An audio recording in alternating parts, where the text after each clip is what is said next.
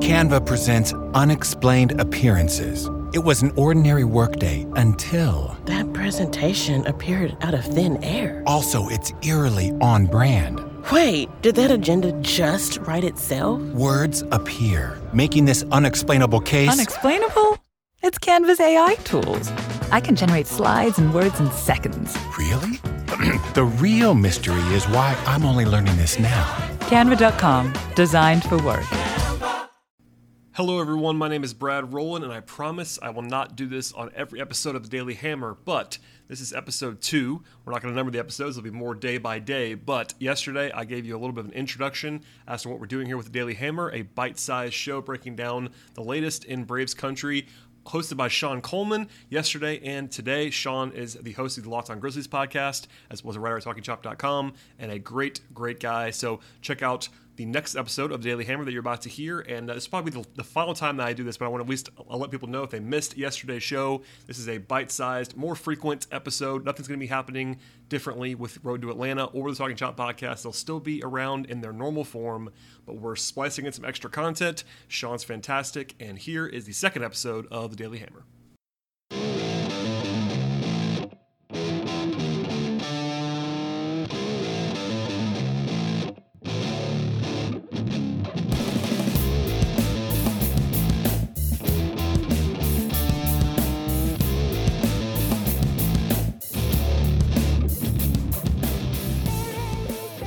Welcome to the Daily Hammer, your daily Braves news source podcast when it comes to the Talking Chop Podcast Network. My name is Sean Coleman. It's once again a pleasure to be with you. Hope wherever you are and wherever you are listening, you are doing well. Obviously, you could find all the great content when it comes to Talking Chop, wherever Talking Chop is available on social media at Talking Chop. Also, obviously, at TalkingChop.com. You can find myself at StatsSAC. You can find many of our great talents across social media platforms promoting their great work, either in written or podcast form. Make sure to follow each one of them and support the great work that we put out on a daily basis. When it comes to the Atlanta Braves, here is the latest on the Daily Hammer.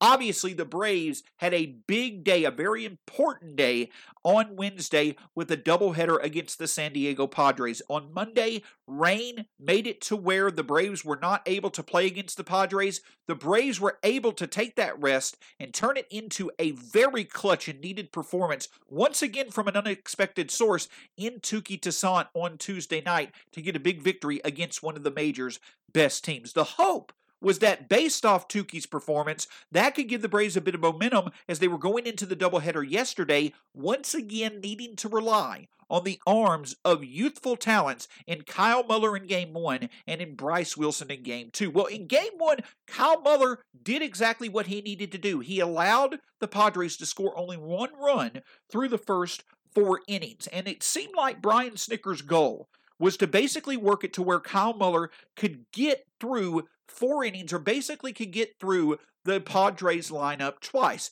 The unfortunate thing is that the Braves offense simply could not find a way to support the solid effort from Kyle Muller, and that led us to the top of the 5th inning. Coming on to relieve Kyle Muller was Shane Greene, who certainly has struggled ever since he made his 2021 Major League debut. Well, once again, he ran into struggles quickly. A 2-run homer off the bat of, it seems like, likely NL MVP Fernando Tatis Jr. allowed the Padres to take a 3-0 lead. Of course, the Braves did come back in the bottom of the 6th inning. They were able to get within 1 run. Unfortunately, could not keep the rally going, and then former Brave Mark Melancon shut the door in the bottom of the 7th inning, and it led to a 3-2 victory for the San Diego Padres. Once again, the Braves, despite coming off a big performance from an unexpected source in Touki Toussaint, they just cannot seem to keep the momentum going several times this year. They follow up a great performance from one of their pitchers with another great performance, but not enough offense is there to support it, or unfortunately, the bullpen falters. Balance in games from both offense and pitching has been a struggle for this team all year long, and it showed up once again in Game 1 of yesterday's doubleheader. In Game 2, it got even worse quickly. A 4-run inning from the Padres allowed for them to get off to a 4-0 lead in the first inning. They tacked on a run in the top of the second. Bryce Wilson, though he has shown a bit of good performance at times this year, came out, struggled once again in a start at the major league level, and was unable to allow for the Braves to, get the needed start that they, really desired in Game 2. It really felt like the Braves really needed for Bryce Wilson to get off to a good start, limiting the Padres' offense. He just could not get the job done. But this time around, the Braves' offense actually came to Bryce Wilson's aid. 4 runs in the bottom of the second inning allowed for the Braves to get within 1 run to make the score 5-4. Well, then in the third and the fourth inning, the Braves and Padres kept each other scoreless, with the Padres also kept scoreless in the top of the fifth. But then, of course, once again, the weather showed up. The game was delayed in the bottom of the fifth inning, and actually it was determined after around a 3.5-hour rain delay, if my math serves me correctly. The game was suspended. Now, it's likely that this game will probably be picked up when the Braves go to San Diego September 24th through the 26th later this year. Again, September 24th, 25th, and 26th, the Braves will be in San Diego. It's likely that this game will be made up at that time before one of the regularly scheduled games. That's not official. It still needs to be worked out, but last night's game is not a final result. It is suspended and likely to be picked up when the Braves visit San Diego later this year. All in all, the Braves ended the day 4.5 games behind the New York Mets. An unfortunate situation in which, after getting within 3.5 games, the Braves unfortunately lost another full game and find themselves now 4.5 games out of the division lead. But that right there actually is the big thing that comes away from this stretch of games. Overall, versus the Rays as well as the Padres, the Braves were able to go 2-3. Not ideal, obviously, but certainly something that I guess you will take against 2 of the 10 best teams in Major League Baseball. What it has put them in a position to do, though, is that the Braves' season basically hangs in the balance over the next week. 9 combined games against the Phillies and Mets coming up before the trade deadline without any off days and including a doubleheader on next Monday. The key for the Braves is they have got to find a way to be able to put a winning streak together. Because if they cannot string some wins together, they legitimately are going to put themselves in a position where basically they have no room for error. And if they were to start losing a string of games together, you could quickly see this Braves team shift from buyers potentially at the trade deadline to sellers if they start sinking too far in the NL East race. Welcome to the Canva guided meditation for stress at work. Impending deadline? Generate Canva presentations in seconds. So fast. Brainstorm got too big? Summarize with AI in a click. Writer's block? Release with Canva Magic Write. Magical. Stress less and save time at canva.com.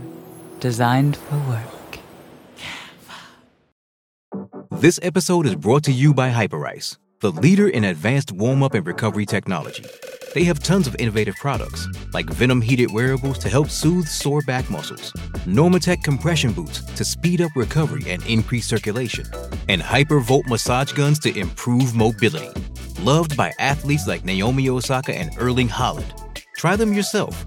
Get 10% off your order with the code MOVE at Hyperice.com. Despite the immediate need for wins and obviously a complete turnaround when it comes to the Braves bullpen and the consistency needing from its offense, obviously there's several areas of this team that certainly need to improve. One area where I feel the Braves can feel confident in going into this series against Philadelphia would be in the starting pitching. And you could make a case, you can make a confident case, I feel, that the Braves should like their chances in at least the first 3 games of this series before Sunday's matchup that pits Aaron Nola of the Phillies against Touki Toussaint of the Braves. The pitching matchups for this upcoming series against the Phillies reads as this. On Thursday, Matt Moore will face off against Charlie Morton. Friday, Zach Wheeler will face off against Max Fried. Saturday, Vince Velasquez will face off against Drew Smyly. And Sunday, Aaron Nola will face Touki Toussaint. Now, again, if the offense nor the bullpen are able to figure things out and support the starting staff, none of this really matters. But especially in the Charlie Morton versus Matt Moore matchup, as well as the Drew Smyly with how he's been pitching of late versus the Vince Velasquez matchup, you have to like your chances. You obviously have to like your chances in a Max Fried versus Zach Wheeler matchup. Zach Wheeler has been pitching very well. He absolutely has been producing well against the Braves in recent years when he's faced them. But that is one thing that I do think stands out about this Braves matchup against the Phillies this weekend. There has to be confidence in the starting staff. There has to be confidence that in at least 3 of these 4 games, and hopefully Touki, building off his start on Tuesday, will be able to give them the same chance on Sunday. The Braves, at the very least, have to like their chances to be at least put in the position to where they can earn a win in each of the next 3 games, and hopefully the 4th as well. And if the Braves can get either a series split or can do better, that certainly is at least a positive development to build off of before they face the New York Mets 5 times, starting with the doubleheader next Monday. Again, the pitching matchups are Matt Moore versus Charlie Morton today, Zach Wheeler versus Max Fried, Vince Velasquez versus Drew Smyly, and then Sunday,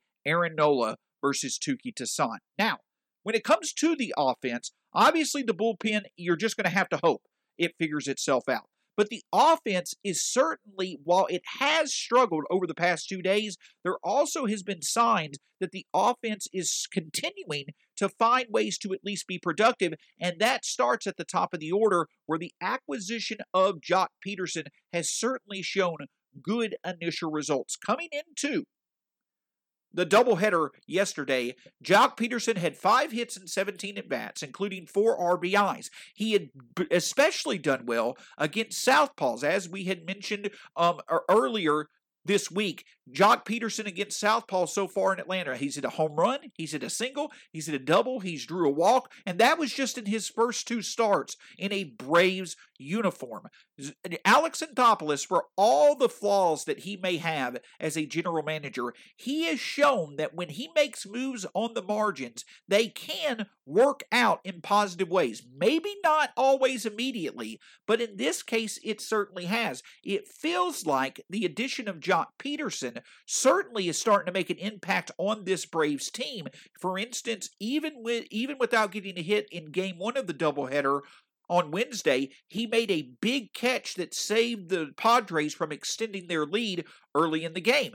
In Game 2, he was able to get a big 2-out hit to bring the Braves within 1 run of the Padres. Both at the plate and in the field, Joc Pederson is finding ways to where he can contribute, and can contribute in significant ways to add impact both on defense and on offense, and that is exactly what the Braves needed in an outfield addition. Now, obviously, he's not going to be Ronald Acuna Jr., and when he was asked directly about that, Joc Pederson mentioned, my goal is not to be Ronald Acuna Jr. You can't replace that type of talent. My goal is to be Joc Pederson. So far, Joc Pederson has certainly done that, and kudos to the Braves as well as Alex Anthopoulos and Brian Snitker for realizing that the best opportunity for Pederson would be from the leadoff spot, where he's shown some of the best offense of his career, and also where he at least adds a dynamic bat at times to this Atlanta lineup in front of their best hitters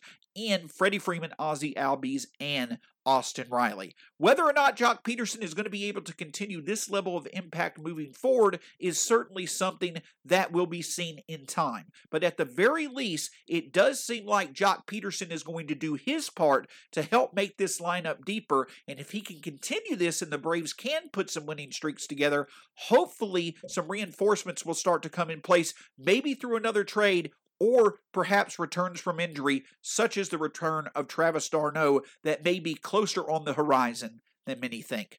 Obviously, yesterday was not ideal. You certainly had hoped that the Braves would at least get to earn one win, but at the very least, they did not earn 2 losses. While it certainly seems to be a mountain to climb coming up over the next week with 9 games to play against the Phillies and the Mets, it certainly is an opportunity, a direct opportunity for the Braves to turn this season around and really get back in the NL East race. And at the very least, at the end of the day, one thing that should be gained starting today and going through the next week is certainty. We will know just how much of a chance the Braves actually have to make the most of this season, or we'll come to the understanding that it's just not there this season and it may be time to focus on the future starting at the trade deadline. Thanks so much for joining us, and it's been a pleasure talking with you today on the Daily Hammer, the newest podcast when it comes to the Atlanta Braves. Find all of our great podcasts, the Talking Chop podcast, as well as the Road to Atlanta podcast on the Talking Chop Podcast Network. Also, check out TalkingChop.com, as well as on any social media platform at Talking Chop for links on our best content that we can offer when it comes to coverage of the Atlanta Braves. My name's Sean Coleman. Again, you can find me on Twitter at StatsSAC. It's been a pleasure. Hope you have a great day, and we'll talk to you next time here on the Daily Hammer. Canva presents stories to keep you up at night. It was an ordinary workday until The Singapore presentation is at 3 a.m. the office was shocked. But that's when we sleep. Maya made it less scary with Canva. I'll just record my presentation so Singapore can watch it anytime. Record and present anytime with Canva presentations at canva.com. Designed for work.